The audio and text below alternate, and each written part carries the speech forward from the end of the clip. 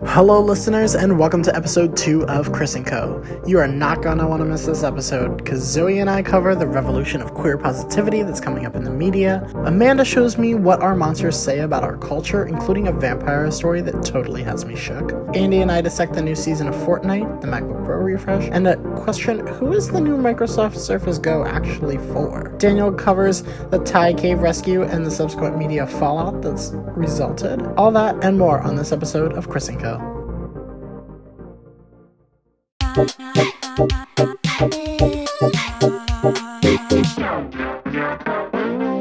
It absolutely wouldn't be a pop culture segment without the impending doom of a Amazon Prime Now delivery person arriving at your apartment. Well, welcome back to Pop Culture with Zoe Gold. Hi, Zoe. Hello.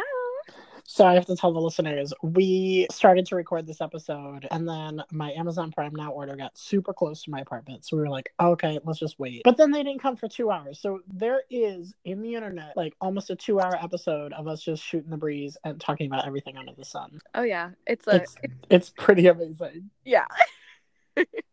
But we don't have time to talk about that because there was so much pop culture stuff that happened since you and I last spoke on last episode of that podcast. Starting off with some new music, and I think I just want you to kick us off. What are you listening to? What is new and on your radar? Oh my gosh. Okay.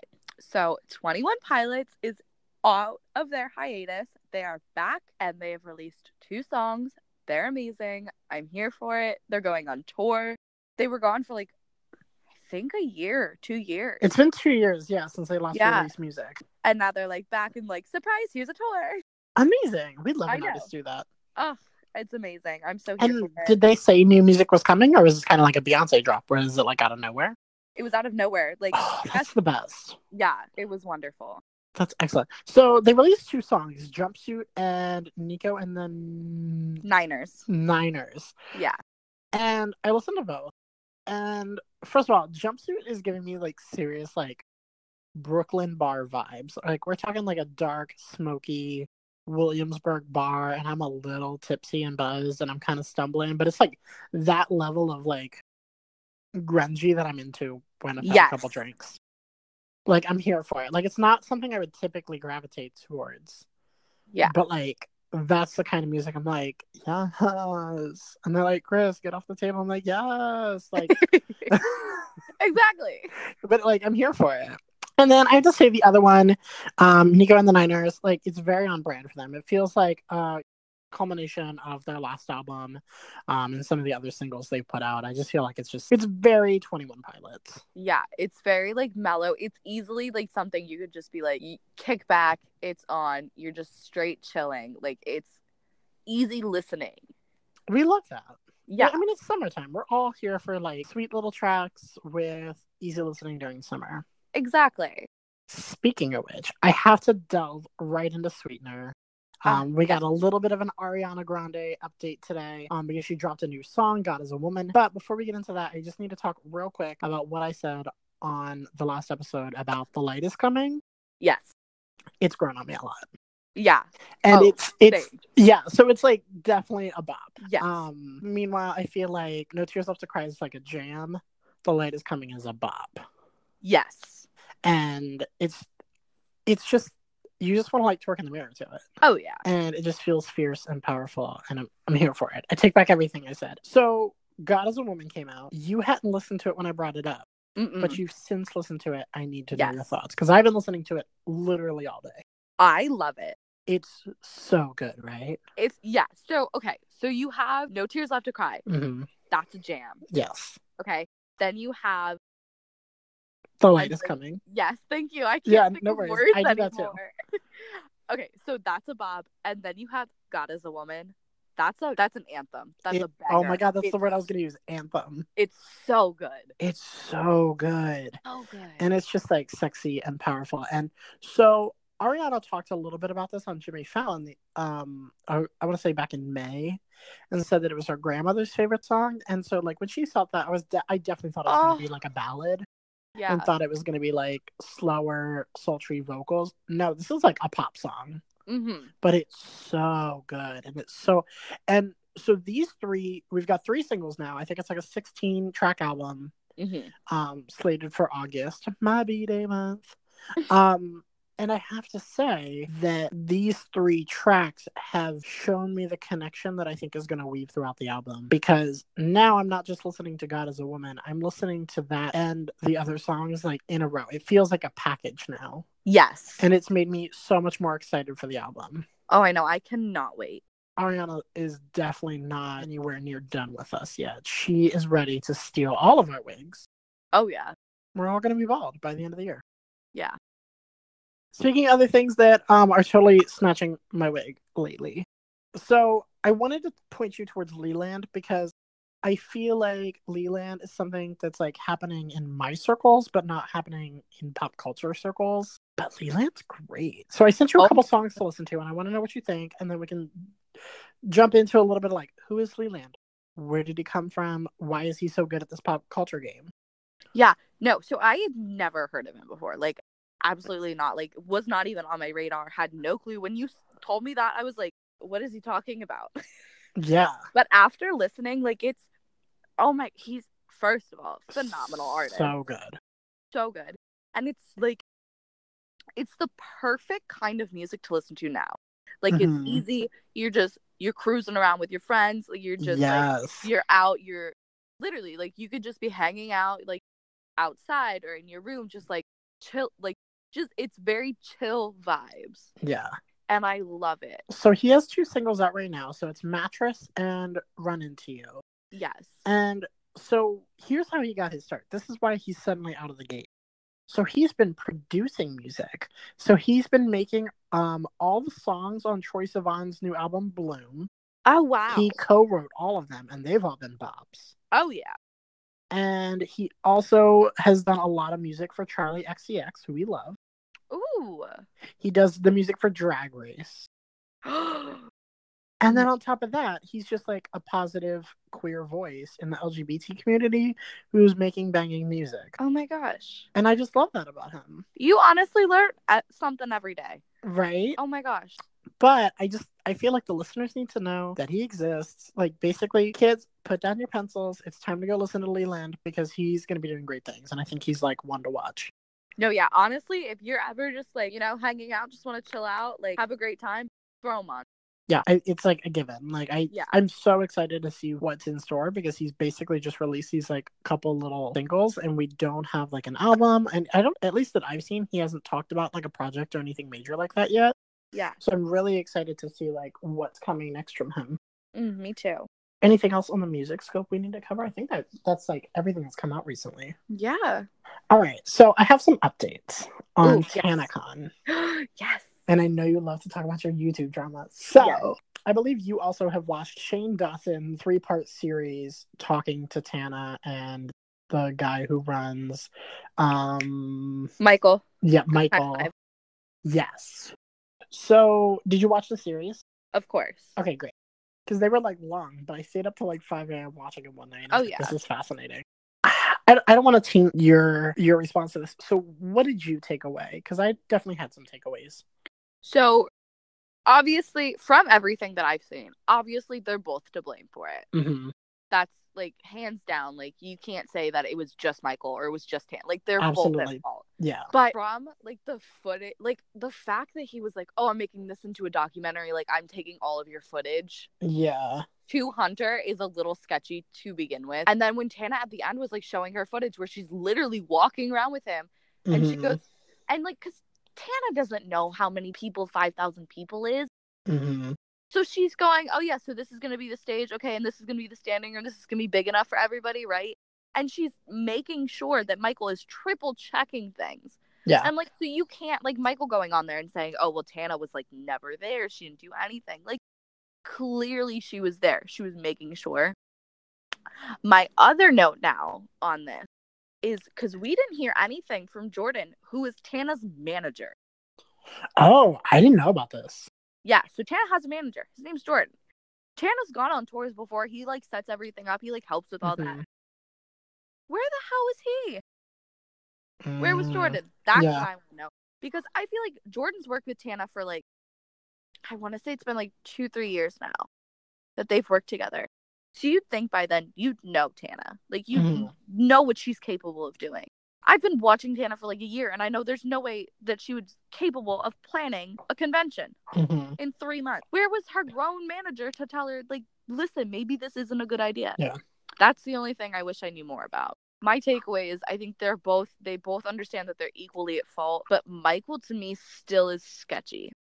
So when I watched it, that was my initial takeaway. I was like, okay, Michael's super sketchy. They're both definitely at fault, and they both feel at fault. But since then, I've rewatched some of the clips from it and some of the footage from planning TanaCon, right? Yeah. And the one that really sticks for me is the footage of them talking about the venue size, because that's really the issue with TanaCon. It was the venue size. That's really where things hit the road. And for me, it's Michael sitting there and going, all right, so hey, Tana, I put up 5,000 tickets. They're telling us only 1,000 people fit in the space. You're cool with that, right? Do you want me to lower it to 3,500 or 1,000? And Tana goes, no, let's leave it at 5,000. Why would we do that? People love to wait outside. Yeah. And that's where I was like, oh, okay. So the biggest problem with TanaCon was something that you premeditated, basically. See, when I was watching, because then at the end, they talk about how, like, Jane goes back and, like, figures out how many, like, VIP tickets they sold and how many free tickets they quote unquote sold. Yeah. They sold over, I think it was over 5,200 VIP tickets, which is ridiculous because even in those clips where they're like talking about, and Tana's like, yeah, people love waiting outside. Yeah. She's still saying that, like, if you like, because there's a few like clips in there where they're talking about like how many tickets to sell. And she's telling him only sell maybe like 500 VIP tickets. The rest will be free. Or only sell 1,000 VIP tickets. The rest will be free. Yeah. And so it was like, okay, people are going to be waiting outside. But the way that, because when you listen to her try to explain like how she envisioned it, yes, she wanted people outside waiting, but she also thought there was going to be like a VIP line and like several lines for the free tickets, and people were going to be like in and out like all day kind of thing. Not like a people come in, the people stay in, and it's one line to get your ticket. Doesn't matter if you're VIP or whatever, because there's no free. They only sold 100 free tickets. It was like 130 free tickets. So it's one giant line of people waiting. There was 20, I think it ended up being 20 security guards for the whole thing. Yeah. And most of the time they said it was like 5 at a time, which is ridiculous. Yeah. That's insane. In Tana saying, oh yeah, well, we'll oversell a little bit so that way there's people waiting. But she also knew she was right down the street from VidCon. And I think she said something about it, like thinking that like, oh, well, they'll just like, you know, come inside when they like to meet their like one creators they want to, and then they're gonna end up going to VidCon. Like, she's like, I understand that. So I think in her mind, she's like, oh, people will be waiting outside, but it'll be like an hour maybe. Yeah. So I don't think she meant it maliciously. I think what really opened my eyes, though, on the documentary, though, is like how many people spent thousands of dollars to go see the creators just at TanaCon.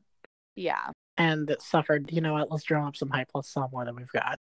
And I think her initial response is like, oh, I didn't know. Like, she knew. And I think maybe she didn't realize the severity of it, but she knew. And I feel like I don't want to see the kind of the storm end for her, in the sense that I do think somebody needs to step up and refund the people their tickets, because so far there's been no conversation of refunds for people who bought tickets. Well, no. So what happens is there's a clause in the contract that they like everybody signed. If something goes wrong and this thing is canceled, Good Times Live will refund every single customer. And that's all just Michael. No, and I know that, but I just mean the fact that I think it comes down to like Tana has to be responsible too. And I think when we really look at it, like Tana, out of the two of them, is the only one that's making like good money from YouTube.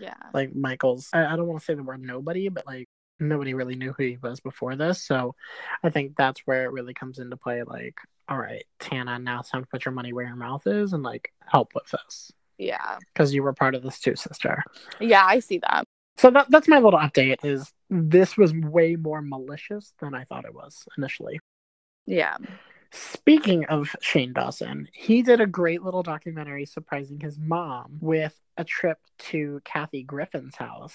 Oh, yes. It was so cute. Listen, I cried so many times. So I've watched Shane Dawson since I can remember. It's probably been, he was maybe on YouTube for like a year when I started watching him. Okay. So it's been pretty much forever. And I have seen videos of Teresa talking about how much she loves Kathy. And it's just so cute to finally her just crying and breaking down when she realized that's where she was. Yeah. It's just the sweetest thing ever. And I don't know. Have you read either of his books? No, I haven't, but I should, because so far the YouTubers' books that I've read have been very good. Yeah, no, it's like a collection. So he has 2 books. I Hate My Selfie and then It Gets Worse. And they're both collections of essays. Okay.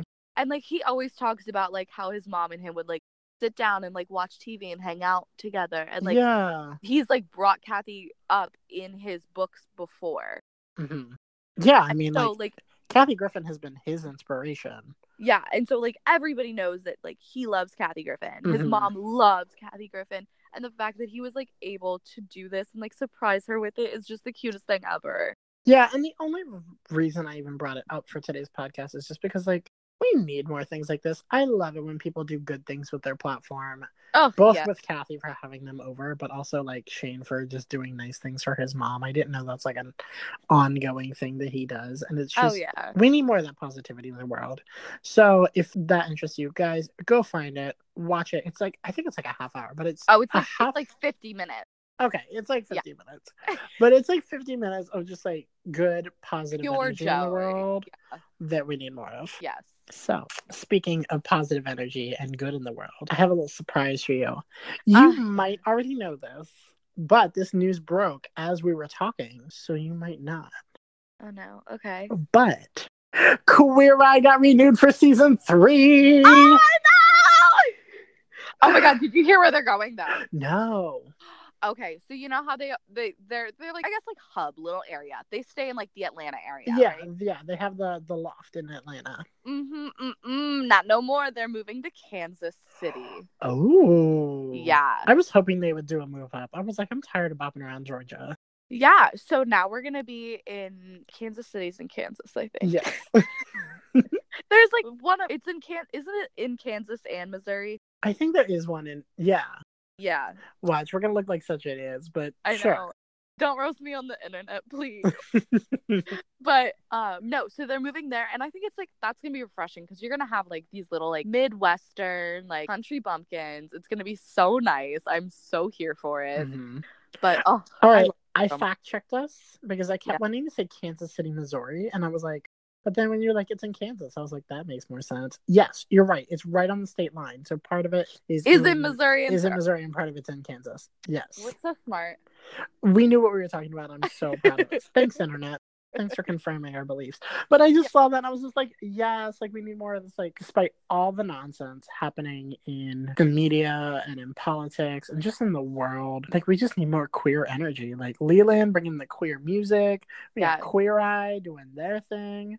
Ariana is, obviously an ally. And she's releasing great music. And I'm here for it. Honestly, I'm here for the energy the LGBT community is bringing into the world. I know. Well, thank you so much. And I'm so excited to talk to you next week.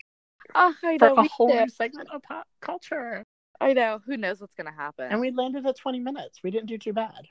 Yay, look at us. That's if you don't count the other 70 minutes that we talked before this and got all of our energy out. Whoops. All right, Zoe, I will talk to you next week. All right, sounds good. Bye.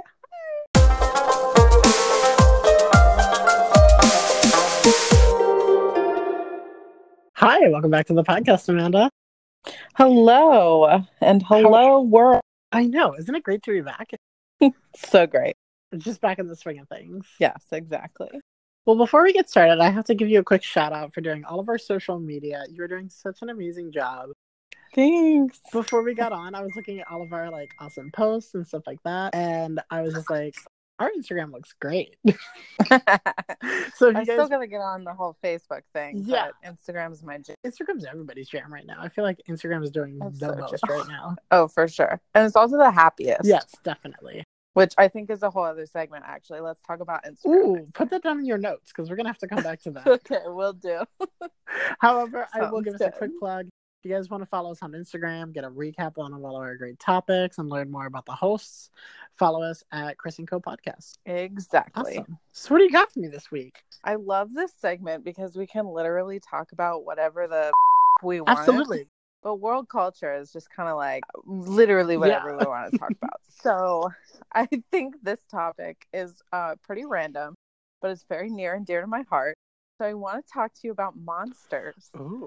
Specifically, I want to talk about vampires, werewolves, zombies. Okay. Are you ready? I for am, this? and it's so funny this is the topic that we're Okay. talking about because I feel like with our relationship specifically, like I first kind of knew you as like the Twilight girl. yes. I started as the You Twilight started girl. as- Like that was the beginning of the inception of Amanda. Yes, absolutely. I don't like sparkly vampires anymore, but I'm still all about the vampires. Amazing. Yeah, so let's Okay. talk about them. Okay, so basically I want to talk about like the myth and then also the differences between them and kind of like even the philosophical background behind all Ooh, of them. I didn't even know there was But- a philosophical background to monsters and zombies. Always, yes.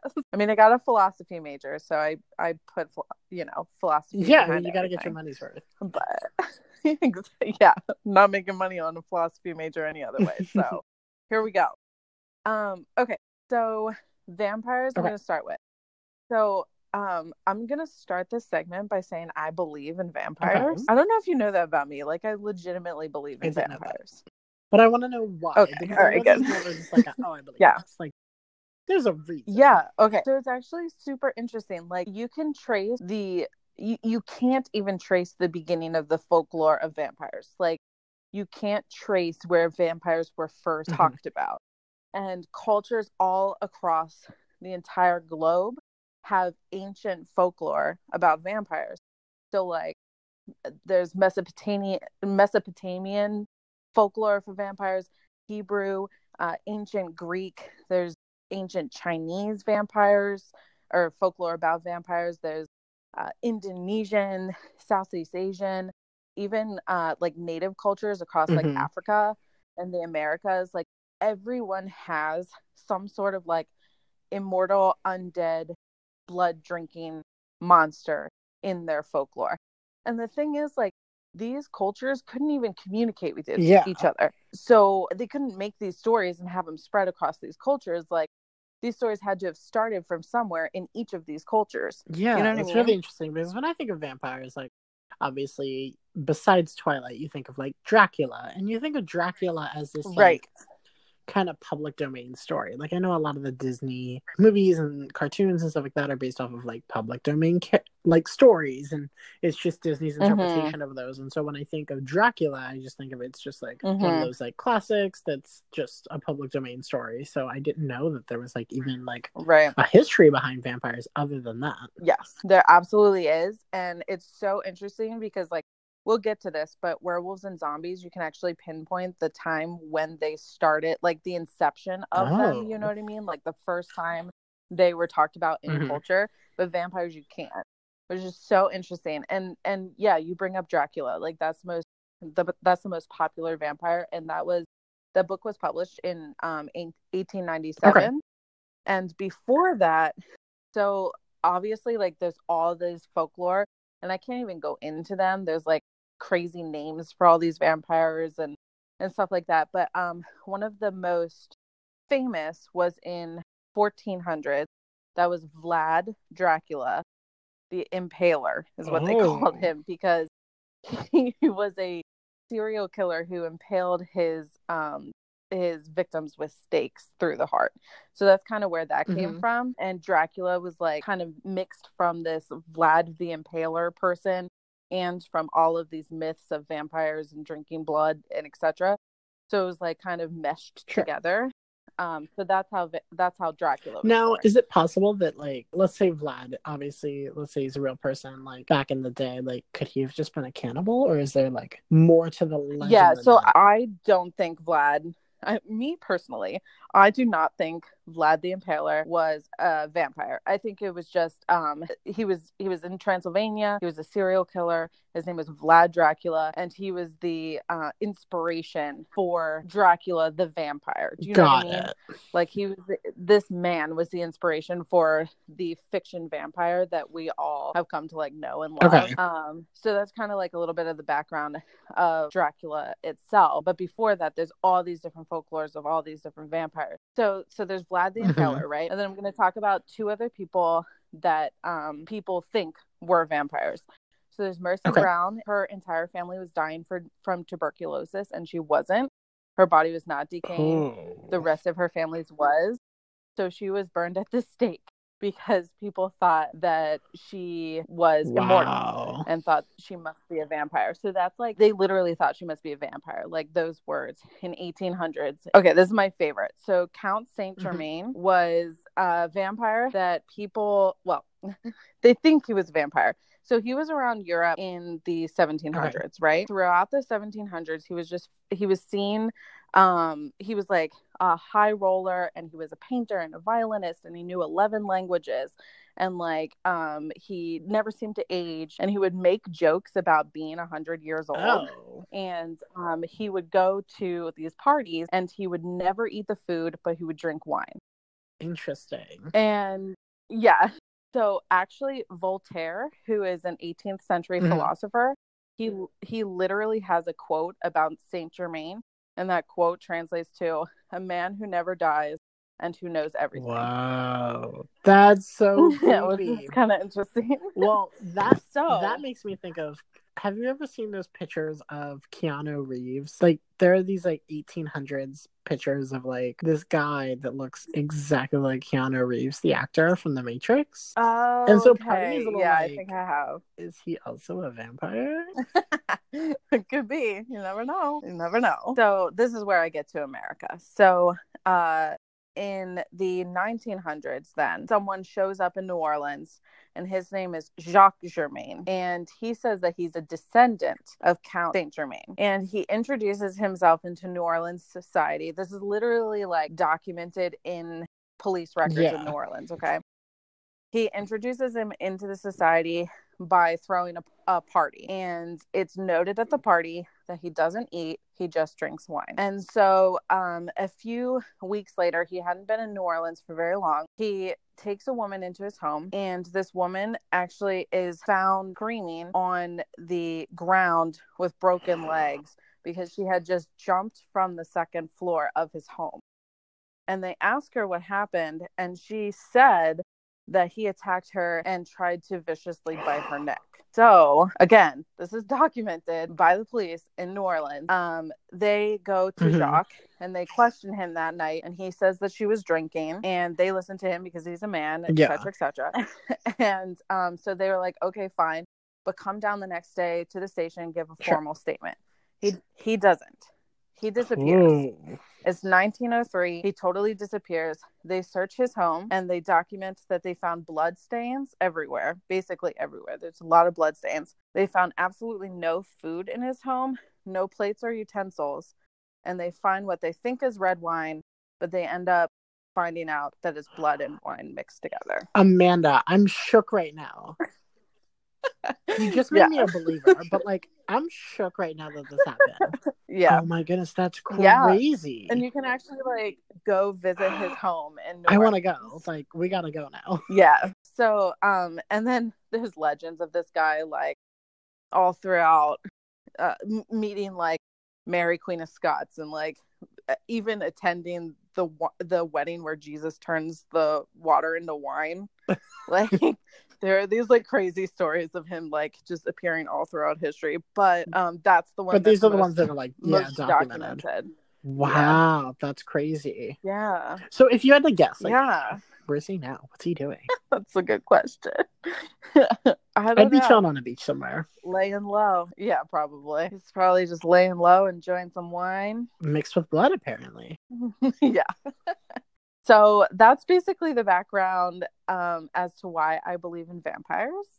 And then also I went through all that because I just wanted to like specify that there is no beginning to the folklore of vampires. Like that's important, especially to get where but we're like going. that could be podcast. like the whole episode, because I'm shook right now. So I'm super excited to see what else you've got for me. I was very excited to tell you all about that. Yeah, so there's that. And like I said, you can see where werewolves, the next monster, were first talked about in history. There are like some sort of like in Greek mythology, there's like a woman turns her lover into a wolf, things like that. But the first time it really appears is in the 1500s in France. Basically, that's the first time you see the mention of werewolves, because two men actually said that they were werewolves. They literally, I forget their names, I could find them, but there were two men that literally claimed they were werewolves, explained what a werewolf was, and then were burned at the stake. Oh, so that. like that could have been like a really bad party trick gone wrong. Like, yeah, hey guys, exactly. We're werewolves. Oh, you don't know what that is? Basically, I turned into a wolf. Oh, you're tying me up now. Well, this is not where I just thought I was going to impress you, maybe get a free drink, and then bounce. Like, this is like a cat. Superstition is crazy, though. There's so much of it. It's just so interesting that we don't quite have it to that extent. That's anymore. Crazy. Yeah, so that's really all I have to say about werewolves, to be honest. I mean, the werewolves were better than the vampires in Twilight, but other than that. But like, how did we get here? Like, how did we get so obsessed with these things? That's a good question. Like, vampires, that's just been throughout all of history, really. I don't know where werewolves seem to like take and spread like wildfire, because that's all, you know, they're in Harry Potter now too, and movies all about it. Being Human is a great show about a vampire and a werewolf.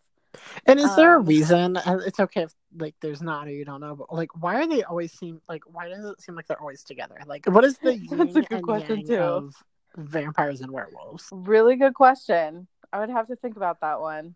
Maybe we're just obsessed with it. We're like, oh, what monster can we stick against it? Yeah. It's really interesting. So how do zombies play into all this? Okay, so this is my favorite part. So I love vampires, but I also really love zombies. And I love zombies specifically because there's a lot more philosophical background behind zombies than there are behind the other two monsters. Aside from like, why does our society really like them now? Like you brought up, our society did not create them. Whereas with zombies, our society did create them. The first time zombies were ever introduced was in 1928. Yes. So much more recently than werewolves and so vampires. They're like new school. Yes, exactly. So that movie, it was called White Zombie. It was the first time the word zombie was used. It was about a voodoo priestess who basically creates zombies, etc., etc. I haven't seen it. I don't know much else other than that. But zombies don't really take like, they don't get super popular until 1968. That's when Night of the Living Dead came out, and that's like basically like the zombie movie, like the classic zombie movie that like started it all. Like a pinnacle. Again, haven't seen it. I feel bad. Yes, and it's Night of the Living Dead. Yeah, so that's 1968. So basically, what I like to say is that means that zombies are a postmodern monster. Ooh.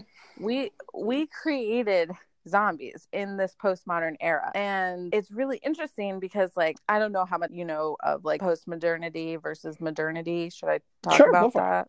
Because I don't know what any of that means. Okay, great. So like postmodernism is the time we're living in now, according to some philosopher somewhere who decided that was what it was, and they coined that term, and that's where we are right now. It's basically like, I mean, once you know the definition of postmodernism, you see it everywhere. But basically it's like the idea, it's like the rejection of an objective truth or an objective reality or an objective morality. You know, it's just like these things are subjective according to the individual. It's the idea of like universalism.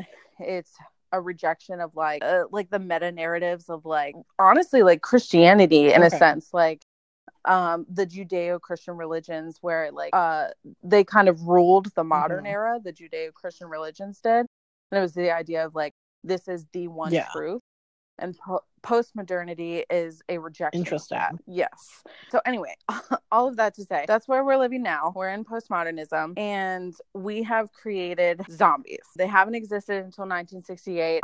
We could, tell me what you think zombies how it might reflect our modern culture. So I was thinking about this as you were talking about. I was like, "Ooh, like why did we create this idea?" And I think it's a little bit of two things. So my first thought was like, all right, what's going on around this time? And that's World War II. Like, there's nuclear science happening with radiation, and there's a lot of talk about like what's happening to our bodies as a result. And like, obviously we did drop a nuclear bomb on a country. And so I'm sure that's a lot of conversations. Like, you had radioactive shelters become really popular in that time, as well as, things like 3 Mile Island, which was a nuclear incident in Pennsylvania. So I think that, but then also that time was very much a kind of free-spirited revolution where they were kind of breaking free of like the suit and tie lifestyle. And so I think it's also a little bit of like, they're mindless zombies. They like go to work, start a nuclear family, and that's that. Like, you don't have to follow the set template. So I think it's a little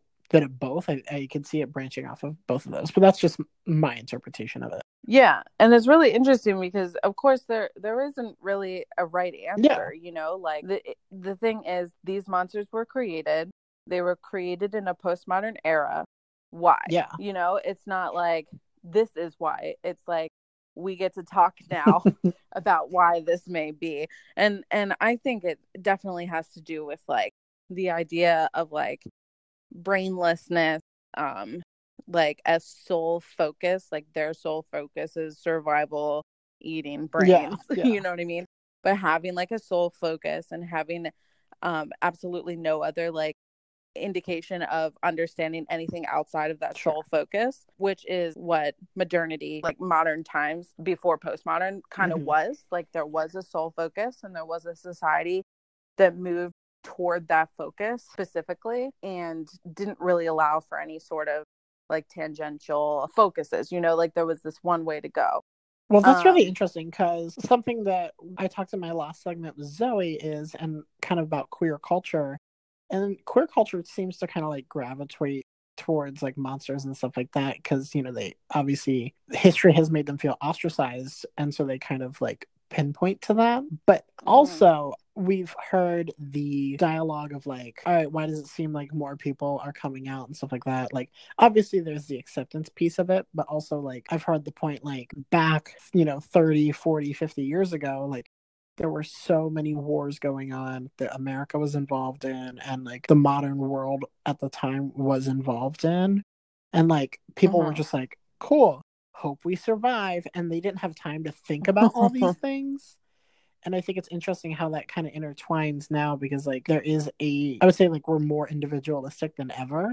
And the old way seems more zombified, so to speak, because our generation has the chance to actually think like, okay, who do we are and what do we want for ourselves? That's a perfect way to look at it, for sure. Like the idea of the individual like leading culture is a postmodern act, and it is that it violates like the idea of the zombie. Like there's no individual in that zombie. So that's cool. And I've never really thought about like zombies as art, but it is like when you I've always thought about it as like, oh, okay, it's zombies. Like, that's it exactly. Like, werewolves and vampires, you can't quite say. I mean, of course, there's art created from it, but like the creation of those monsters itself is not an art. But zombies were created by this postmodern era. That is an art, like you said. They were created, and it's interesting to see now how in our culture, now that we've kind of established this, let's call it an art style of zombies, that now we're starting to see it kind of branch out from the horror genre that it came from, the kind of like freak gruesomeness. Exactly, which in itself is such a postmodern act. Like, we would be the ones to be like, okay, but we're not brainless, and we are individuals, and we're creating this gory monster to represent that. But also, we're going to deconstruct that idea, and now we're going to make it dark comedy, and now we're going to make it a romantic like comedy. And so I love that, and actually, that's kind of like my next and final point. Like, we have these TV shows like Walking Dead, which is wonderful. And then like Dead Within, 28 Days Later, Dawn of the Dead, Z Nation, like all these things where zombies are a monster and they're chasing down humans and they're eating them, you know?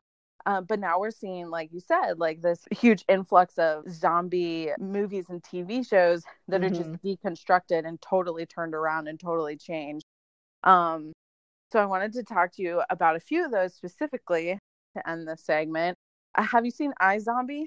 No, I haven't, but that was the one that I was like, oh, I think there's this thing called iZombie. Yes. Yes, that's really but good. I've never seen it, no. I love it. It's basically about like a society that's trying to create one where zombies and humans live peacefully together. Our generation is so progressive. I know, exactly. So they totally postmodernized that. And then there's Warm Bodies, which is there are zombies, but they have the ability to become human again. So they have the ability to find their individuality again. They just have to do that as like an inner journey. Oh, interesting. Yes. And just a little shout out to any listeners. Don't watch the movie. Definitely read the book. But that's yet another example of us just totally like deconstructing this idea that was already created by our postmodern culture. And then the last one, which you and I really like, is Santa Clarita Diet. Yes. Yes. And which is Santa Clarita Diet is like my first like zombie thing. Like I've never been interested. Yeah, I've never been interested in zombies. No way. Okay. Because I definitely saw it as this like hardcore horror thing, and you know I don't like horror at all, so I like try and gravitate towards it. I try and gravitate towards positivity, but I was like, Drew Barrymore looks hilarious, so like I need to watch this, and like it's such a fun show. It is definitely like campy and quirky, but like it's so good. It's also like as positive as you can make zombies, because it's literally like a husband being supportive of his zombie wife. Exactly. You know? But I think it's interesting, just like we were talking earlier, like how it all ties back to how we view individuality and like not conforming to the norm. Yeah, really is. And then also there's just so much to be thought about there. Like, what does zombies the monster mean? And then also like our culture deconstructing this idea and creating all these different meanings and all these different representations of zombies. Like, what does that mean? And I think it's cool. I mean, you know how much I love like millennials and postmodernism and stuff like that. And I think there's a lot to be said about the monsters that we like. I've never thought of it that way, but it's so fascinating. Glad you think so. You just keep pushing me every episode to like really think outside the box. All right, good. Which is why like I think it's interesting that like the zombies are acting as a mirror of what our society looks like. Yeah. Oh, that's so interesting. So I guess what we're really saying is like be pro-zombie. Yes, exactly. Be pro-zombie. Don't judge the zombies. Yeah, the zombies are people too. Hashtag. Exactly.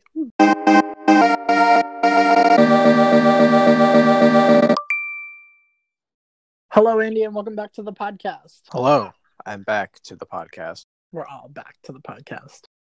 Maybe that's this episode's title, is Back to the Podcast. I like it. I mean, there was a week that was not podcasted. I don't know what you're talking about. That week never happened. It was 100% my fault, by the way. It was. That's okay. I was on vacation. Yeah, no, it's okay. We missed the week, and then it actually ended up being kind of okay, because the first episode didn't fully 100% go out until like that next week anyways, because I didn't realize the lag time of being approved by all the podcast providers. But it's an exciting time for us as techies, because we're now distributed across, I think it's like 12 platforms. So we're pretty much everywhere at this point. Very, very neat. And we're on your favorite. We're on Overcast. That checks another box for you. Well, I mean, if you're on iTunes, you're on Overcast. So yeah, but we've got all of our bases covered. Well, before we jump into tech, I'm going to surprise you with a little side segment that I'm going to call Christopher and Andy buy things that they don't need. I heavily enjoy this idea. Great. And I think we just have to talk about our shoes that we got this week. Oh, God. And those would be the Utility Black Yeezy 500s. How are you loving your shoes? So I wore them out today. They look a lot better on my foot than I thought they would look. Still not 100% sold on them, but they're definitely comfy and they surpass my expectations. So I guess I'm going to keep them. You absolutely should. And this is the process I had with, I have the blushes as well, which are like a tan color for those of you who aren't familiar. And they're just stupidly comfortable. I still think the shape is a little funny, but it's grown on me a lot, and the comfort is really what gets me. Which I guess I can't make fun of people that said that about like Crocs, but like these at least still have a style element to it, versus Crocs were just bad. They were really, really bad. I like them almost 100% better than I did when I initially tried them on. Yeah. The difference between those and the 350s is the bottom shell on the foot, on the sole, is so much harder in between the cushion. And so you have this really solid feel on the ground, but it's still squishy and soft. Yeah, I get that too. Yeah, it's a really interesting mix, but I think I prefer it, actually. It might just depend on the day for me. Like today, I really liked these, but the 350s for me are kind of like more of a going out shoe rather than an everyday walk around shoe. See, I'm beating my black and red ones. Because I don't know, it must just be the way that my foot is, but after a while, they hurt the crap out of my toes. So no, see, they're very, very great for my feet. Which now I'm getting to the point where I'm scared that I'm wearing the black and red ones too much. But they're not really falling apart. They're just, I'm having to clean them a lot. That's what they're there for. Exactly. I'm not really into the whole scene of like, I bought these shoes, now I'm never going to wear them. I'm just going to wear them whenever I feel like it. I have a few that I don't wear as much, but that's just because I have such a big rotation that they never really find their way back. Yeah. Well, I think if I could wish list anything, I would get a pair of the Off-White Nike collabs, just because they're so cool looking, but they're so expensive. I can't justify it. I don't think they're any more expensive than, I mean, at resale, they're expensive, yes. Yeah, but you can't just buy them. There are a new pair of Prestos coming out that are like supposed to be more highly manufactured. I don't like the look of the Prestos at all. I don't either, but then I saw a picture of the new ones coming out, and they on an actual person, and they don't look terrible, but I don't know. We'll see how I feel that day. Fair enough. Well, we can go ahead and segue right into tech, because there was a lot of technology. Yeah. We're just going to dive right off. All right. Because we've had a lot of tech news break this week. The first jumping point, pun completely intended, would be the release of Fortnite Season 5. Okay, let's chat. Which we just finished playing. 2 hours, I think? Hour and a half. Was it? Oh, wow, it really was. It wasn't dark when we started, and now it's kind of dark, so. We really burned through some time. So, what were your first impressions of Season 5? So far, it feels the same as Seasons 1 through 4 to me. So, there aren't any huge overhauls here. Mainly, Fortnite, for the people that don't know, it's a game where it has a mix of a team or first-person shooter, depending on how you play, and building things. Is probably the best way I can describe it. But it's very much kind of it feels like the Hunger Games. It's a survival game. There's 100 people, and you have to be the last one. It's a fun time, though. I'm really not a gamer, and this game has captured my attention. It's captured millions of people's attention, which is why it's such a big deal right now. And the biggest thing, I think, is just the fact that it's free to play. And I've not purchased any of the passes or power-ups. Have you? I did the Battle Pass just because I like some of this, like the player skins that come out of it. But that's about as much as I'll buy. Because I appreciate that what they've done is they've made a game that's free to play and you don't need the purchases. Versus a lot of games are like, oh yeah, it's free to play, but you're going to have a real rough time if you're not buying all the in-game purchases. In order to get to the next level, you need to buy 500 tokens, which also cost $9.99. Yeah, that always felt very scammy and cheesy to me, which is why I felt like mobile gaming never really exploded, but now you have games like Fortnite and Battlegrounds that are coming to mobile devices, and they are of the Fortnite genre where, it's free to play, but you can voluntarily buy things that really have no effect on your progress in the game, just visually and things like that. Yeah, and I hear they're making mad money doing it. Yeah, I think I read something like they made $100 million on iOS in 3 or 4 days or something. I don't remember what the exact number was, but it was nuts. And one of the things I love about it is that it is a cross-platform game. So if you have an iPhone or an iPad, you can play it there. Andy, you and I were just playing on our Xboxes, but I typically play the game on my Nintendo Switch, which is the portable console that, I'm usually just playing it in bed or in between things at work.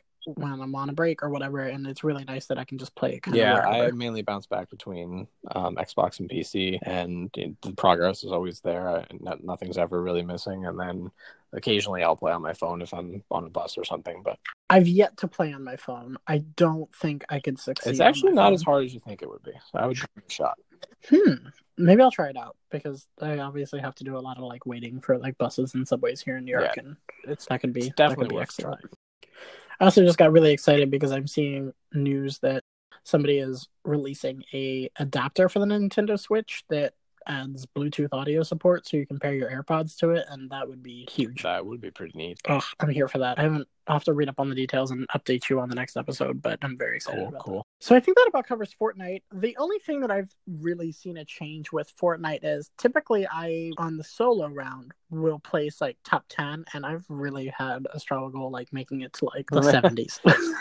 And I wonder if it's like a double-edged sword of the new season has brought so much attention to the game that more people are playing. But it's 100 people either way. It just feels like there are more people than before. Yeah, I definitely, I don't know if I've noticed a change, but I don't really spawn in the less populated spots. So I typically always die quickly, but I've never won.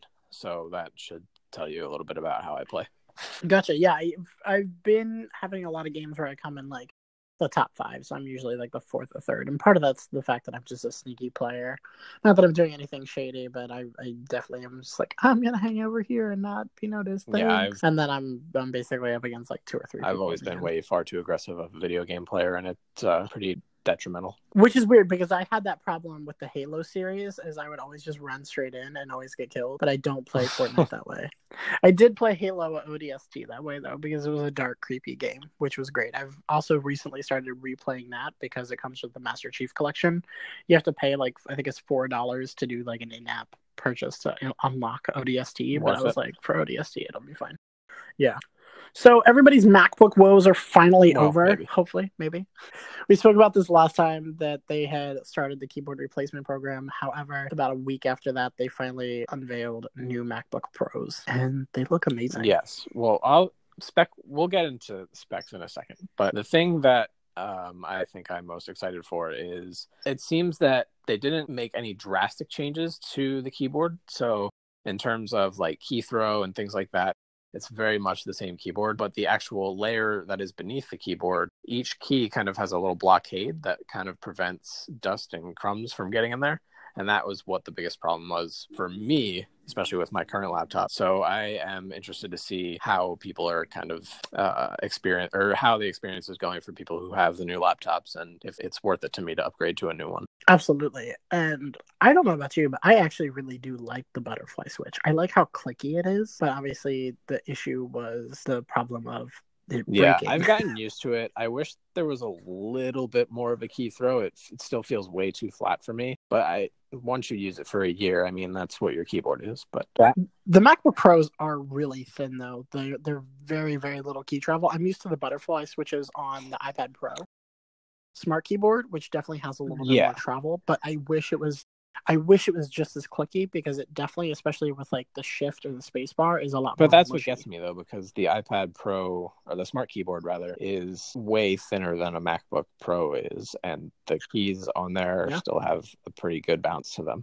I guess that's the fact that they're just not having to worry about components underneath it. It's literally just that little board. Yeah. And then, of course, I have all the connection issues with my iPad Pro keyboard that drive me insane on a regular basis. Yeah, well, from what I've heard, which we can talk about at some point, we're getting close. Hopefully. I would throw so much money at an iPad that either has a kickstand or has some sort of dock that you can dock it like a laptop, because the iPad Pro is my computer, which we talked about last episode, but I need some angles. I really need angles. I'm getting a little tired of having my iPad stand at the same angle for however long it's been. Absolutely.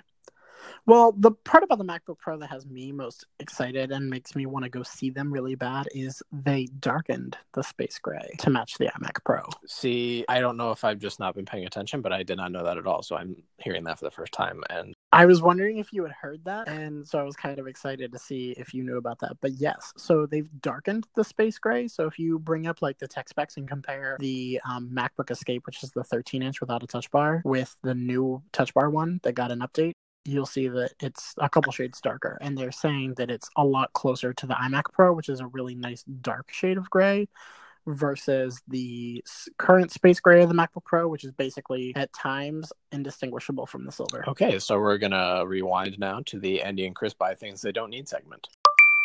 Exactly. So we're just going to go ahead and purchase some MacBook Pros in space gray just because they're a nice dark color, and that's all we care about. I did not know that. I did not need to know that. Why did you tell me that? Because I'm a glutton for punishment, and so are you. But yeah, the new MacBook's got a darker space gray because the term space gray has to change every year. Well, if I can sell my current MacBook and get enough to kind of offset the new purchase, we'll see.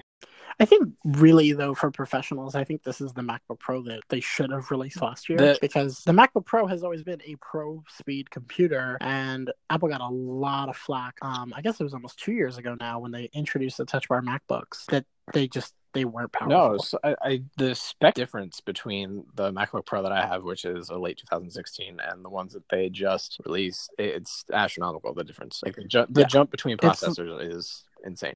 So I feel like for this and for other professionals, this is really the comfort of Apple putting their money where their mouth is and saying, all right, we care about pro users. We understand what pro users need. Because when they introduced these to the press, they picked a couple people from the press to come in and see them and just talk to professionals who are using them. And we're talking coders, graphic designers, musicians, like across the board, different fields where just a lot of performance power is needed. And they're continuing to say, like, this has opened up possibilities that we never could have done on the MacBook. Like, we needed a dedicated desktop processor for. And that has me really excited. I was very impressed by the specs. I'm not a huge fan of the price increase that obviously came along with it, but it's the price that you have to pay for that experience. Yeah, it's really storage where things get crazy. Storage is really when you start to see that price increase, but I understand the built-in storage is a lot faster than if you bought just an external drive, but that's not as important for everybody. So if you need that power, but storage is something you can be a little wiggly on, or you don't mind carrying an external drive, like you can definitely save yourself some solid money. My current laptop has 128 gig SSD, and the new default is 256, and I would be totally fine with that. And the machine that I spec'd out was still $2,000. So yeah, it looks like their top tier 15-inch starts at $2,799, and that's with basically a 2.7 gigahertz processor with turbo boost up to 4.3. And I think the biggest thing here is you're talking 6-core processors now in the 15-inch models and quad-core in the 13-inch. There's something that just popped into my head, which kind of goes back to the discussion that we had 2 weeks ago. Now that the MacBook Pro line has seen a price increase, I wonder what that does to the lines below it. Well, I wanted to talk about this as well because I think it says something from Apple that they didn't save this for one of the fall events, that this was, for the tech community, this has been a huge announcement. But for Apple, and in their point of view, they were like, this is just a minor change. This is nothing in comparison to what we have to talk about later this year. So let's just push them out now and just drop them silently on the website. I do think that the change was big enough. I mean, although there were no major design changes, I would say the internal changes were kind of big enough to warrant their own couple minutes at an event, which is curious. Which I always get really excited when I see Apple cutting time from a keynote, because that means big things are coming, and that makes me excited for things like iPad Pro refresh, and I would think a 12-inch MacBook refresh. I still don't think the Air is coming back. I have no reason to believe the Air is coming back. There's no way they bring it back. We'll have to see if we eat our words in a couple I'll months. put money on it. When do you think they will introduce new laptops? Do you think they'll do it at the September event, or do you think we're looking more like October? Are we talking just the regular MacBooks? MacBook line? Yeah, I would say any other portable. I would say both the iPad and the MacBook. I think they'll be announced together. So I mean, for me at least, I think they're both going to come in September. I think they're going to have a lot to talk about in September in terms of iOS 12 is a pretty big deal in terms of speed and what it can do with shortcuts and stuff like that. I think they're going to want to hone down on that. I think they're going to want to talk about like HomePod and Apple Watch. So I really don't see there being a lot of room for like iPad and MacBook at the September event, unless there's a whole bunch of iPad stuff that's going to be baked into iOS 12 that they're going to have to talk about before releasing it to the public. I'm not really putting my money on that. I feel like we would have kind of heard some rumbling of that by now. I think the iOS 12 that we're going to get is pretty much what we've seen and what we've been using on the beta so far. So I don't know. It does seem like the fall of stuff, or they might split it into two, maybe do like an education type thing, and that's where we'll get laptops. Mm-hmm. I don't know. Would they do 2 education events in the same year? I don't know if they would actually call it an education event, but it would kind of have that feel of maybe like just like a one-off type thing. Like they do in some random city. Or fair enough. Which you would think they would want to update the regular MacBook before students start buying laptops, which is like this month and next month. But who knows? They definitely beat to their own drummer on that one. Maybe this is what that was for, though. I, in my experience, I've seen more MacBook Pros in terms of Apple products and Apple laptops than I do of, the 12-inch MacBook or iPads or anything like that. So that's really interesting because all the students I know, like, they just want to get that price point as low as possible. Yeah, I've really rarely seen people without MacBook Pros. Interesting, but you've been around campuses much more recently than I have, so I've seen a lot of. I'm going to defer to your judgment errors over the years, but I would say the last 2.5 years, it was mostly Retina MacBook Pros from, I would say, 2014 forward. Gotcha. That makes sense. I can't, in good conscience, recommend a MacBook Air to anybody. I don't know who buys them. I don't know who still buys them either. I had a Genius Bar appointment a couple months ago, and I was sitting there, and they were just doing a part swap for me, and this lady was like, "Oh, I broke my MacBook Air. Like, I just need to buy another one real quick." And I really just wanted to be Don't do it. Don't do it! Just because the internals are so old at this point. Yep. The display technology is old. Everything about it is just old. It's the same thing with the Mac Mini. Like, it's just a bad buy. Yeah, I have also learned, though, that you can't really talk people out of their tech ways, and it's really not worth trying anymore. That's very true. That's a valid point. The other thing that's been on my radar this week would be the Surface Go, which is, I guess, Microsoft's answer to the iPad a little bit. It's a 10-inch Surface. It only runs Windows, I forget what they call it. Windows S? It's Windows 10 or Windows 10S or just Windows S. I'm not sure, but it's a very scaled back version of Windows 10. I believe you can only install stuff through the Microsoft Store. And if you want to install more, you have to purchase a more advanced license. Yeah. So the Surface Go, the biggest thing and really the only thing that's notable about it is the $399 price tag. And that's really what has turned people's heads because the Surface has been a pretty expensive entry point. Yeah, I think prior to this, the cheapest was either $499 or $549. Yeah, they've definitely been up there. So for me, being someone that is a tablet computer user, I, even for a second, found myself going, should I pick one of these up? It's only $399. Especially when you consider, so it's got their new hinge technology that goes all the way back, which is really, really nice. And it goes back to that point of angles that I was talking about earlier. It also finally has an integrated USB-C port, which is huge. And finally, and we're going to segue on that for just a second, have you seen the ridiculous USB-C adapter that they've released for, I think it's $80? That Microsoft release? I have not. Yes. So you're familiar with their Surface Connect port, right? So it connects to that, and it is literally almost the size of the old school MacBook Pro power bricks. And at the end of that dongle is just one USB-C port. And it's $80 for one USB-C port, and it's massive. I mean, in terms of it being $80, that's definitely something that I feel like Apple would charge too. So I don't think they're way too out of their price barrier.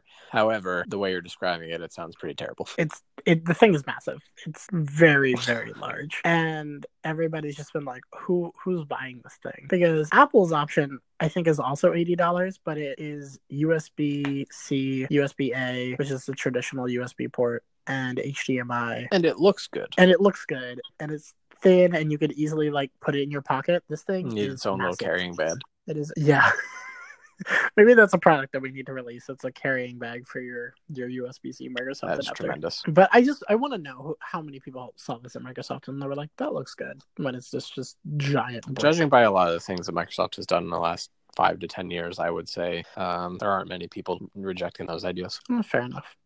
But the Surface Go starts at $399. It starts at 64 gigabytes internal storage. The biggest thing here, though, that I hope people realize is it is a super watered-down processor. It uses eMMC storage, which isn't even solid state. It's slower than that. And it also uses a Pentium processor, which tells you something right there. They just pulled out what was left in the closet from 1995. I didn't even know Intel still had a Pentium line, but apparently they do, and it's in the Surface Go. Weird. You can step up to $549 and get double the storage, double the RAM, a solid state drive, but it's still on a Pentium chip, which pretty much shut down any interest that I had in this device. But what really kind of pops through my mind is, who is this device for? Because a lot of people are talking like, oh, this is going to run the iPad Pro, market down.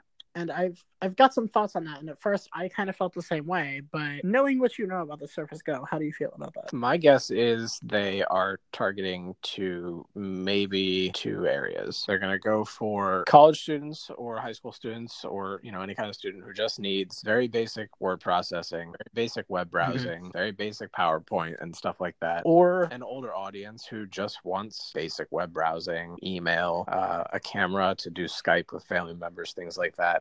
I think internally they have to know that no one who needs any kind of computing power is going to buy this. Yeah, which is interesting to me because I thought about it in 2 aspects. Usually people that buy the Surface Pro buy it because they want a full-fledged computer in a tablet form factor. So they're typically, I don't want to say power users, but they are more powerful users. Let's call them advanced users. This product is not for them. So when you look at the other side of that market that buys iPads and stuff like that because they want entertainment devices, they wouldn't necessarily buy this either because the iPad does entertainment and apps and basic web browsing and stuff like that better than the Surface. It delivers a cleaner experience. Yeah, there is something to be said for the kind of the app environment versus the desktop OS in tablet form factor environment. And I am 100% more inclined to pick up an iPad type device than I would a Surface to watch YouTube videos or watch videos on an airplane or something like that. I would not want a Surface for that. Exactly. And that's where I was just like, all right, maybe we're making much ado about nothing here because I would never want to pick up a desktop environment, which is what the Surface is, and have to open a browser window and then go to Netflix.com and make sure Silverlight's up to date and then play. Like, I just open an app and hit play. I think that it's mainly going to be for, the type of person who just wants to take something out of the house if they're going somewhere where they have to take notes or something really quick like that. Yeah, and it does have the pen support and mouse support, which is nice. Yeah, I'm sure they'll sell a good overall, amount. It's a snazzy little device, but I don't think in comparison to the iPad line, it's going to even make a dent, which everybody in the tech sphere seems to think it's going to. I don't see it happening, especially just because of how powerful the iPad is getting. Even the $349 iPad is a screamer now. Yeah. It's just stupid fast. I mean, and you still have to account for all of the people who still buy regular Windows laptops too. I mean, forget about Apple completely for a minute. They have to break those people of their habits as well. Yeah. We're just in such an interesting transition time where people are getting out of computers and starting to grab tablets and phones and stuff like that. And it just makes me all the more excited to see where we're at in like 10 years. Yeah, I think we're going to hit this weird thing, though, where like tablets just get so powerful that they're basically laptops. Well, this sort of got touched on at WWDC, where Apple is bringing iPad apps and iOS apps to their desktop computers. And I think it was the guys over at Accidental TED Podcast that were talking about this. And really, Apple's just kind of biding time because they know their iPad is going to get to a point where there's really nothing you can't do on it. And I'm just very excited for that time in my life. Yeah, I agree. I mean, I used my iPad for a good 6 or 7 months exclusively, and there were a few pitfalls, but I can't say that I hated it. Yeah. Ironically enough, while editing the podcast the other night, I finally found something that I wanted to just rip my hair out trying to do in iOS, and that was to download a sound file so that I could import it. And in an effort to reduce piracy, you can't download audio files from the browser, and it just drove me absolutely insane. And finally I found this really, really old third-party app that basically creates a browser window in the app, and you can save the file and then export it to the Files app, and it just took so long. And this was something that I could do in like 3 seconds on a traditional desktop, and I was like, why? Yeah, I mean, it's because everything else is so much more natural. Yeah, it's just those types of weird odds and ends that still make me feel like I need to have a regular laptop or desktop platform. For me, it was a little bit of a challenge. I was like, no matter what I do, I'm not going to get the MacBook Pro out of my closet, boot it up, wait 20 minutes for it to boot up and come out of its cryo sleep, and then attempt to find this file and then move it to my iCloud where I want it to be in the first place. And I wasn't even doing anything shady. It was just I needed a sound effect file and I got it. It was just so painstakingly monotonous trying to get there. Yeah, I mean, I believe it. Like I said, it has its pitfalls, but I overall the experience is much cleaner and much more intuitive, I think, than a regular laptop. But for us traditionalists, we like our laptops. Yeah, what really gravitates me towards the iPad is the same thing that keeps me from going to like Android on my phone. I understand the power benefits of Android and I understand the power benefits of a PC, but I like with the iPad, I don't have to think about it. I can save an image and I don't have to think, all right, well, we're going to put it in this folder, in this file, in this desktop, and so on and so forth. It just goes to the Photos app. And that's where it belongs, and my messages are in Messages, and it's so organized. And I feel the same way when I try and use an Android phone. It's like, yes, I appreciate that I can choose to set up my home screen any way I want, and it's something I wish the iPhone could do. But at the same time, it's something where when I have that option, it's like too much choice. Yeah, I definitely agree with that. Where I have to antagonize about like, where is this app? Where should I put it? Versus this, I don't have the choice, so I don't have to worry about it. I never need anything more than folders. Well, we have already churned through almost 35 minutes, which is amazing. And I have to ask, how's the HomePod? Are you keeping it? Because Sonos released AirPlay for their speakers, and I know you have kind of an internal battle between your Sonos speakers and your HomePod. So what is the fate of my beloved HomePod? So my HomePod was sold on eBay and shipped out Thursday? It's gone. The HomePod is gone. Listeners, if you listen very closely, you can hear the tears rolling down my face right now. The HomePod. I'm such a fan of the HomePod. I was a fan of the HomePod too, and if I didn't have like $2,000 already invested in my Sonos system, I would have kept it. But there was just no place for it in the house. That's fair, because the sound is just so good on it. It's just really good. It was very good, but I felt like I was using my Sonos system more because I have speakers upstairs, and when I go upstairs, I like to have all the speakers playing at once, and I wasn't going to spend $400 on another HomePod just to put one upstairs. See, that's where you're not fully committed to the cause, because I totally would have done that. But I also don't have a previous like speaker network set up, so the HomePod was my first like serious speaker, and so that's where I'm like, I just want to build upon the HomePod everywhere. Right. My house. I mean, AirPlay 2, I've been using my Sonos speakers so much more since that update came out on Wednesday, I think it was. So how does AirPlay 2 show up for the Sonos speakers? Because I don't fully understand this. It acts in the same way that the HomePod does. So you hit the AirPlay button, and instead of hitting where the HomePod was, you would pick the Sonos speakers. And because I have my living room Sonos speakers all grouped into one group, I just click on TV room and those speakers start to play. And then if I want to also go up to the one in my office, I would just hit that as well. However, the Sonos that I have in my office is not one of the new Sonos One speakers. It's one of the older Sonos speakers. So there's a little trick behind that. I have to actually go into the Sonos app and turn that speaker on. So it's a little bit convoluted, but it still works. Gotcha. Interesting. Does it still work with Siri and all that? The one upstairs does not. The rest do. But the rest of them do. Got it. Well, thank you for enlightening me on that. And I can't believe we just burned through so much tech news like that. Seems to happen all the time. Any predictions for next week? I don't know. We're kind of in the dog days of summer, and Apple kind of blew a lot of their news out this week. So I have no idea what could happen next week. I think next week, if nothing else happens, we'll need to dig into the fact that I had to double check to see if I was dreaming this or if it was reality. But I think it really sums up the point we were talking about earlier about the iPad getting powerful. But that's Adobe is bringing full Photoshop to the iPad next year. That is definitely something that we can talk about next week, because I'll have thoughts on that. I need to educate myself on that, and also just cry a happy little cry that the iPad is getting yet another pro application. Yeah, I thought that the Photoshop that is on there now is kind of powerful, so I'm kind of intrigued to see what we will get out of a full Photoshop experience. Absolutely, because I have a couple photo editing apps on here that are pretty powerful that we can gloss over next week, and they can do some what I would call Photoshop class activities and editing things that are already just iPad apps, and they're already native and they're already here. Perfect. Well, thank you so much, and I will talk to you next week. Goodbye.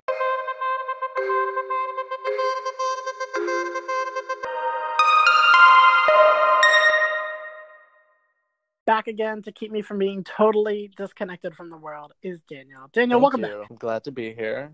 Happy sequel to you, episode 2. Perfect. So what's happening in the world this week? Well, this week I was going to talk about kind of a story that's been all over the news. I'm not sure if you've paid much attention to it, but it's about the Thai soccer team who got trapped in the cave in northern Thailand and had to be rescued. Have you followed this at all? So basically what I know about it, I was talking on the phone to my mom last night about this, and basically all that I know are like the headlines that I get through like push notifications. So I haven't like dug into anything. I haven't really read anything. I've just gotten like the headline by headline on what's going on. Gotcha. Well, Amanda and I visited Thailand like 2 years ago now, and so I had some local journalists that I follow. As a result, I still follow them, and I've kind of been keeping an eye on this since the very beginning, and it was quite the crazy story, really.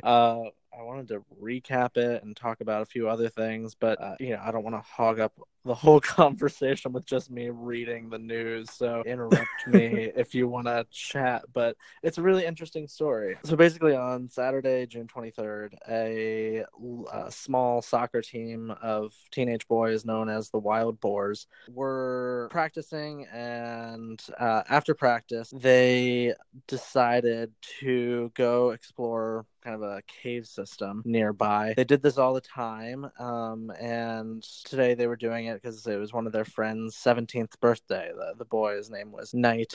His family had birthday cake and presents all waiting for him at home, but he wanted to go out with his friends, and they went into these caves. And it's not like they went into, I mean, it was a dangerous decision, but like they do this all the time. It's a really popular cave system to explore with day trippers and local kids. So it's kind of like going hiking, like on like a challenging hiking path. Like exactly, and like when people go climbing and stuff like that, like there are risks involved, but it's something that is commonplace. It's not like they were doing something totally out of the question. Yeah, and people in this area, this region, explore these caves all the time. And what made this particularly dangerous is that they were approaching monsoon season, but monsoon season actually really doesn't start until late July, so they were still a few weeks ahead of schedule. So basically, they had explored this system many times before. In fact, there's a spot roughly 5 miles deep into the cave where they would apparently go to initiate their new team members. They would go deep in and they would carve their names into the cave walls. So they weren't necessarily going all that far in that day, but they went in, they left their bags and bikes at one of the entrances, and they were only expecting to be gone for an hour or two. Actually, a fortunate thing that happened is apparently one of the boys texted a friend to let him know that they were doing this. And actually, one of the team members decided not to and went home. So there were multiple people that knew that they were doing this. Yeah. So that may have been a life-saving thing. So I had said that during monsoon season, the cave is known to flood. Well, sometimes that water can get up to 16 feet deep. They hadn't considered that risk because they still had a few weeks to go. So it began raining, and flash flood quickly left them with no choice but to head deeper into the cave rather than heading back to the entrance they had come in. Knight's parents grew kind of suspect when he didn't come home for his birthday, and then those other friends knew where they were. So word got out quickly where they were. Locals went up to the cave to try and find them. They found their personal belongings. They found that the cave had been flooded out, and a rescue operation was kind of quickly activated. Over the next day or so, rainfall continued. Waters grew deeper. Engineers were called in. They began to try to pump out water.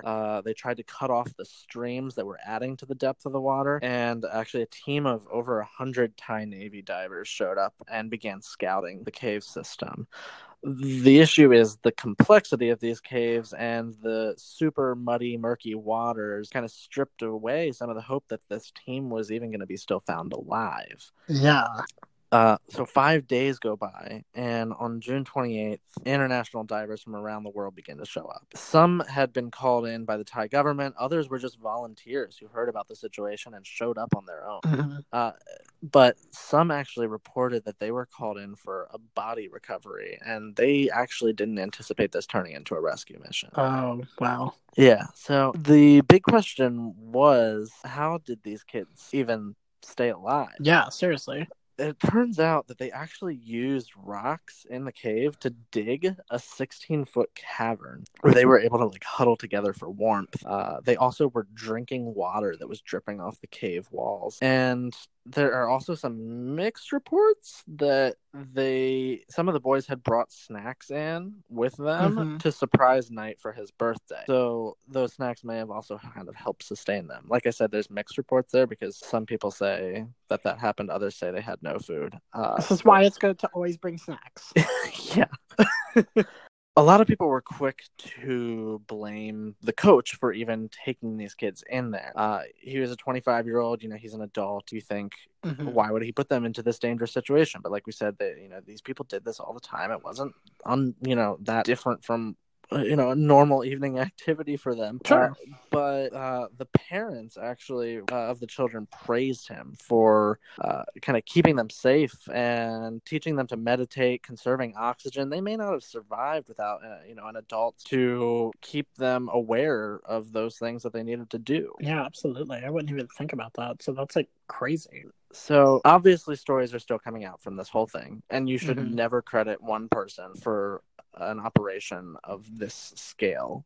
But there is one story that kind of keeps sticking out, and that's of a retired diver, originally from St. Albans, England. His name is Vern Unsworth. Vern currently lives in Chiang Rai, which is the province where this happened, and he has spent the last 6 years exploring and diving in the Tam Long cave system. He actually, in one interview, called it his second home. So this guy has an intimate knowledge of this system, and he was one of the first people to show up on the scene.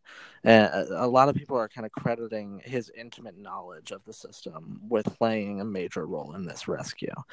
Sure. Actually, he ended up telling the Thai government to call the 2 British divers who ended up finding the boys on Monday, July 2nd. So Mr. Unsworth obviously has played a big role in all of these people being brought out alive. So this was the story that kind of echoed around the world. Against all odds, after 9 days, over 2 miles deep in a flooded cave, all 12 boys and their coach were found alive. But there was a lot more of the journey to go. More divers and doctors were sent in to provide food and oxygen, but and put guide wires into place while authorities began to debate how the rescue should even take place. But they had an extremely complicated situation. So a one-way journey to the boys took approximately 2 hours, and much of that time was spent underwater in muddy waters that you could not see at all. Wow, that's crazy. Some spots were even so tight where scuba tanks couldn't even stay mounted on the divers. They actually had to take it off, send one person down, pass the tank along. And so they, obviously had to try and debate now, how are we going to get these kids out? Can we teach the boys to scuba? Scuba is a really dangerous thing. A lot of you have to take courses and get certified. And I think a lot of people that haven't looked into it ever think it's like, you put on a tank and you put a tube in your mouth, and no, there's a lot more to it. If you move at the wrong speed, even your lungs can be crushed. There's a lot of science there that I don't know, but that's scary. This isn't just do. So it was a long debate. Do you try and teach them to scuba? Would it be safer to just provide food and oxygen and wait out monsoon season? That's nearly 4 months, so that seems impossible too. When things really kicked into gear was sadly after disaster struck. On July 6th, 4 days after the boys were found, a 38-year-old Thai Navy SEAL, Saman Gunnan, was killed while on a routine dive to bring the team more oxygen tanks. He lost consciousness after running out of air himself, and his diving partner was unable to resuscitate him. So despite all of the divers' best efforts, oxygen levels were still dropping dangerously low, and more rain was coming, and the situation was becoming dire. So time was running out. Fortunately, more help began to pour in from around the world. Volunteer cooks and cleaners came to support the rescuers. Over 100 additional divers from around the globe showed up. Even Elon Musk offered the services of his engineers to devise a rescue plan, and we'll get back to that because it's a whole other topic. But it was Sunday, July 7th, when Thai authorities decided they needed to act. Over 2 weeks had now passed since the boys went in. Rains had stopped, but more rain was coming in a couple of days, and it was a now or never situation. Yeah. So how they were saved is very specific. I'm just going to quote the BBC here, if that's okay. Sure. Each boy was given a full face air mask to ensure they could breathe and clipped to a diver. Another diver accompanied them. A cylinder was strapped to the front of each child, while a handle was attached to their backs, and they were held face down to ensure water would run away from their faces. John, a British rescue diver, likened the equipment to a shopping bag that allowed them to maneuver the boys around obstacles. At narrow sections, rescuers had to unstrap their air tanks in order to squeeze through while also pulling along the boys. It would have been terrifying for experienced divers, let alone children who couldn't swim. Yeah. The Thai government says the boys and the coach were given anti-anxiety medication to relax, but several sources have told the BBC that they were in fact sedated and only semi-conscious during the journey. Oh my goodness. Yeah, so that was kind of crazy. Once they reached Chamber 3, they had to enter that took another few hours. At this point, each boy was secured in a stretcher and carried by a team of at least 5 men. At one point, that stretcher had to be put on a raft and pulled across a chin-high pool of water. At another point, rescuers had to winch the boys up a steep slope using a pulley system. And then in some rocky areas, they had to form human chains, passing the boys hand to hand, while others slid them on top of pipes pumping out water. Hundreds of divers were involved in this effort. It's crazy. It's insane. So they brought them out one by one over 3 days. And on the last day, things started to get a little crucial. It was July 10th, and it was expected that the cave would fully flood that day. At one point, one diver lost their grip on the guide rope and actually got lost in the muddy waters. Oh my goodness. For over 90 minutes. Yikes. Fortunately, he was able to backtrack, find the cable, and they all made it out. The final 3 boys, their coach, and the last of the divers came out alive. It was reported that the waters were rising as fast as 11 inches an hour that day. Wow. And that was before one of the pumps suddenly failed. People on the scene reported that a flood rushed in and workers had to scatter from the site. And it all happened in the nick of time. It was an 18-day mission, and it came to an incredibly miraculous close. So today, July 14th, the boys were finally released from the hospital. I have to wonder if any of them are actually going to show up at the World Cup final tomorrow, which is Sunday, July 15th. Mm-hmm. It's just, in one sense, like, they need to recover and be with their families, and in another sense, this has become like the story around the world. And it wouldn't surprise me if, like, this story of the Thai soccer boys ends up being like brought to the World Cup. So I kind of wonder if any of them are like on a plane to Russia right now. Yeah, I don't know. We'll see.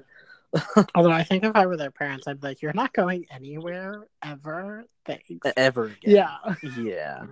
So it's estimated that nearly 10,000 people from around the globe pitched in their brain and muscle power for this rescue effort. And Knight's parents have promised that they're going to throw him another birthday party. But one of the things that I wanted to discuss, so that I'm not just reading news at you, is kind of about that Elon Musk situation. Okay. So Elon Musk announced right shortly after the Thai Navy SEAL unfortunately died that he was going to provide basically any resources needed. His engineers were available to develop something to try and help get the boys out. Whether that was going to be like a child-sized submarine or what, they weren't really sure. But supposedly they put people on the site, figured out dimensions and stuff that they needed, and began to develop a kind of a pod out of old Falcon rocket materials. Oh, wow. And they developed it in less than a day and got it on a plane and shipped it over to Thailand. What's interesting here is Elon Musk claims that his team was working with the Thai government, but several of the divers who were there have been quoted as saying the device that they received was never going to work, and he was not involved in the process at all, really. They didn't have the data they needed to create something that would work, and that this was all just a PR stunt. Wow, that's really problematic if it's true, because Elon Musk's PR lately has not been great. So if there's things like that on top of it, like, yikes. Yeah, and so I just found this really interesting because, I mean, when it was first announced, I was kind of thinking to myself, like, wow, he really is kind of like a real-life Tony Stark. Yeah. And then, these rumors started coming out that, like, oh, he wasn't really invited here, and it was all just a PR stunt. This device was never going to work. And like, I don't know what's true and what's false from that. Yeah. But it was just kind of an interesting thing for him to suddenly, like be on the other latch end on of, to. Yeah. I mean, I like to think the best. Like, I would love to think his intentions were genuine, but unfortunately these days we like don't always know. Yeah, well, I mean, a lot of people from around the world were trying to help, and I'd like to think they were too. Actually, on a side note, this week someone challenged him to give money to deal with the Flint water crisis, which is still going on somehow, and he actually announced he's absolutely on board, and he will fix the or like provide filters for any home that needs it. Sure. So I do want to believe that he isn't an honest philanthropist, but yeah, I think it's better to believe like the positive in the world and just see the best in people. Yeah. Then one other thing I wanted to talk about is, well, I don't know if the listeners know this, but I kind of work in the film and television industry. And of course, when a story like this happens, there is going to be, eventually a movie or a TV show or something. That always happens, especially in situations like this where you can't, copyright a real life story. So there's probably going to be like 5 of them made over the course of several years. There'll be a direct to DVD. There will be a HBO documentary special. There will be, the Hollywood blockbuster summer film. So this is a fairly normal thing, but something that was a little disconcerting with this was how quickly some announcements came out about making a movie surrounding this whole ordeal. The same day that the final boys were pulled out alive with their coach, a studio called Pureflix announced that they were going to be adapting it into an inspirational film. Now, Pureflix is the studio behind several Christian films such as God's Not Dead, but they have already sworn that this is just going to be an inspirational film, and they're not trying to turn it into a religious thing, which is all fine and dandy. But like the announcement came very quickly. Like I just felt it just seems it seems insensitive. Exactly. Like give the families some time. So there was a response kind of the next day indirectly. Do you know anything about director John Chu? It sounds really familiar, but I don't know why. He is actually known years ago for being a choreographer, filmmaker. Okay. He did things like Step Up. Okay. He did like Justin Bieber like tour documentaries. Sure. He's been doing stuff like that for years. He actually directed Now You See Me too. But he has a film coming out this summer, fall, I think. Okay. That is an adaptation of a well-known book called Crazy Rich Asians, and it's getting a lot of attention right now. Yeah, I've heard about this. Yeah, well, it's getting a lot of attention because Hollywood is known for its lack of Asian representation, and this is a movie that is based on a popular Asian novel. Yeah. That is being directed by him, a popular Asian director, and stars all Asians, and so it's kind of a big deal in Hollywood right now. It's kind of like the Black Panther of the Asian world. Kind of. But he put out a statement the day after the final people were rescued that felt very pointed at Pureflix. He didn't directly name them, but he put out a statement that said he refuses to let Hollywood whitewash the Thai K-Roof rescue story. And that there's a beautiful story about human beings saving each other, and anyone thinking about adapting the story should approach it right and respectfully. He also went on to talk about how he has experience with like Thai culture, and basically his statement was saying we need to be sensitive about choosing who the heroes are going to be. Absolutely, and I think that's out of all this, that's when you like that's a real concern, and especially like Hollywood doesn't exactly have like a great reputation on that aspect. Yeah, I mean, I think ultimately what it comes down to is he's just saying it's inappropriate to announce within one day that you're going to be adapting this. We're still finding out who, like, if they're going to be okay, like, because they were in the hospital up until today. Yeah, exactly. And stories are still coming out of what exactly happened, and Pureflix was very quick to be like, we're opening a writer's room. Wow. Yeah. No, it's just interesting, and I think it's something that, like, as a culture, we have to be mindful of how we approach these things and remember the humanity to it. That somebody actually went through something traumatic, and we have to approach it from that angle. Yes, it's totally fine to tell their story, and, you know, you think of other things, like, I'm blanking on her name right now, but she's the girl, that Soul Surfer is based out of, and, you know, she lost her arm due to a shark attack, and, like, I think it's Bethany something. Yeah, but, like, that story was kind of told years after on her terms, and I think it's just unfair to try and monetize and roll something out right away like that. Like, it's not that there's no issue in telling the story that needs to be told because it's an inspirational story, sure. However, it's the timing and the context in which it's told, and these families, the incident is very real for them, and it's raw, you know, and that's like if a movie studio on September 12th, 2001 was like, hey, we're going to make a movie. And, like, the dust hasn't settled. Like, nothing has happened yet. Like, we're still moving through this, and you're not seeing the point. You're too busy with, oh, we could make some money off of this. And it just seems dirty. Well, and that's where kind of an interesting question comes to play here, though. I actually forget if I mentioned this when I was explaining who he is. John Chu said in his statement that he is going to adapt it, and so that kind of raises an interesting question. And, like, I thought his thoughts were very interesting. Although he doesn't directly name the other studio that made their announcement, it's clearly pointed at them. But then he also quickly is like, I'm going to make it. So, and I think that's a little, like, it's the same thing. This shouldn't be a conversation right now. Like, exactly. And it's just felt weird because that's basically what he was saying. Like, you're missing the point. He was basically saying this shouldn't be a conversation, but did. Exactly. Yeah. Well, I think this is something that'd be really interesting to hear more from our listeners and see if they have any feedback. So if you guys are listening on the Anchor app, you guys can send in audio responses and we can play them back in the next episode. But if you have any opinions on this, we'd love to hear them because I think it's just, you know, maybe somebody has a different point of view, but I think at least Daniel and I are on the same page that this isn't an appropriate conversation right now.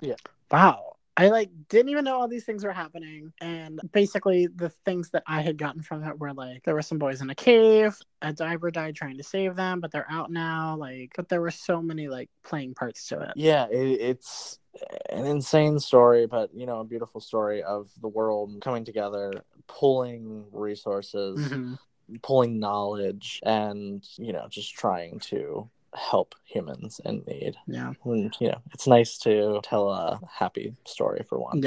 And at least there was a mostly happy ending to it, but I think it's these moments that bring us together as a race, you know, of humanity, and remembering that we're not all that different and there's more that unites us than divides us. Exactly. Well, it was nice talking to you. Well, thank you so much. And we will chat next week. Yes, looking forward to it. That wraps it up for this episode of Chris & Co. Thank you so much for listening, and be sure to subscribe anywhere and everywhere you listen to podcasts. We're available practically everywhere podcasts are listened to, so tell your friends, and subscribers are how we grow our podcast. We'll be back next week with a whole new episode, and until then, you can find us on Facebook and Instagram at Chris & Co Podcast.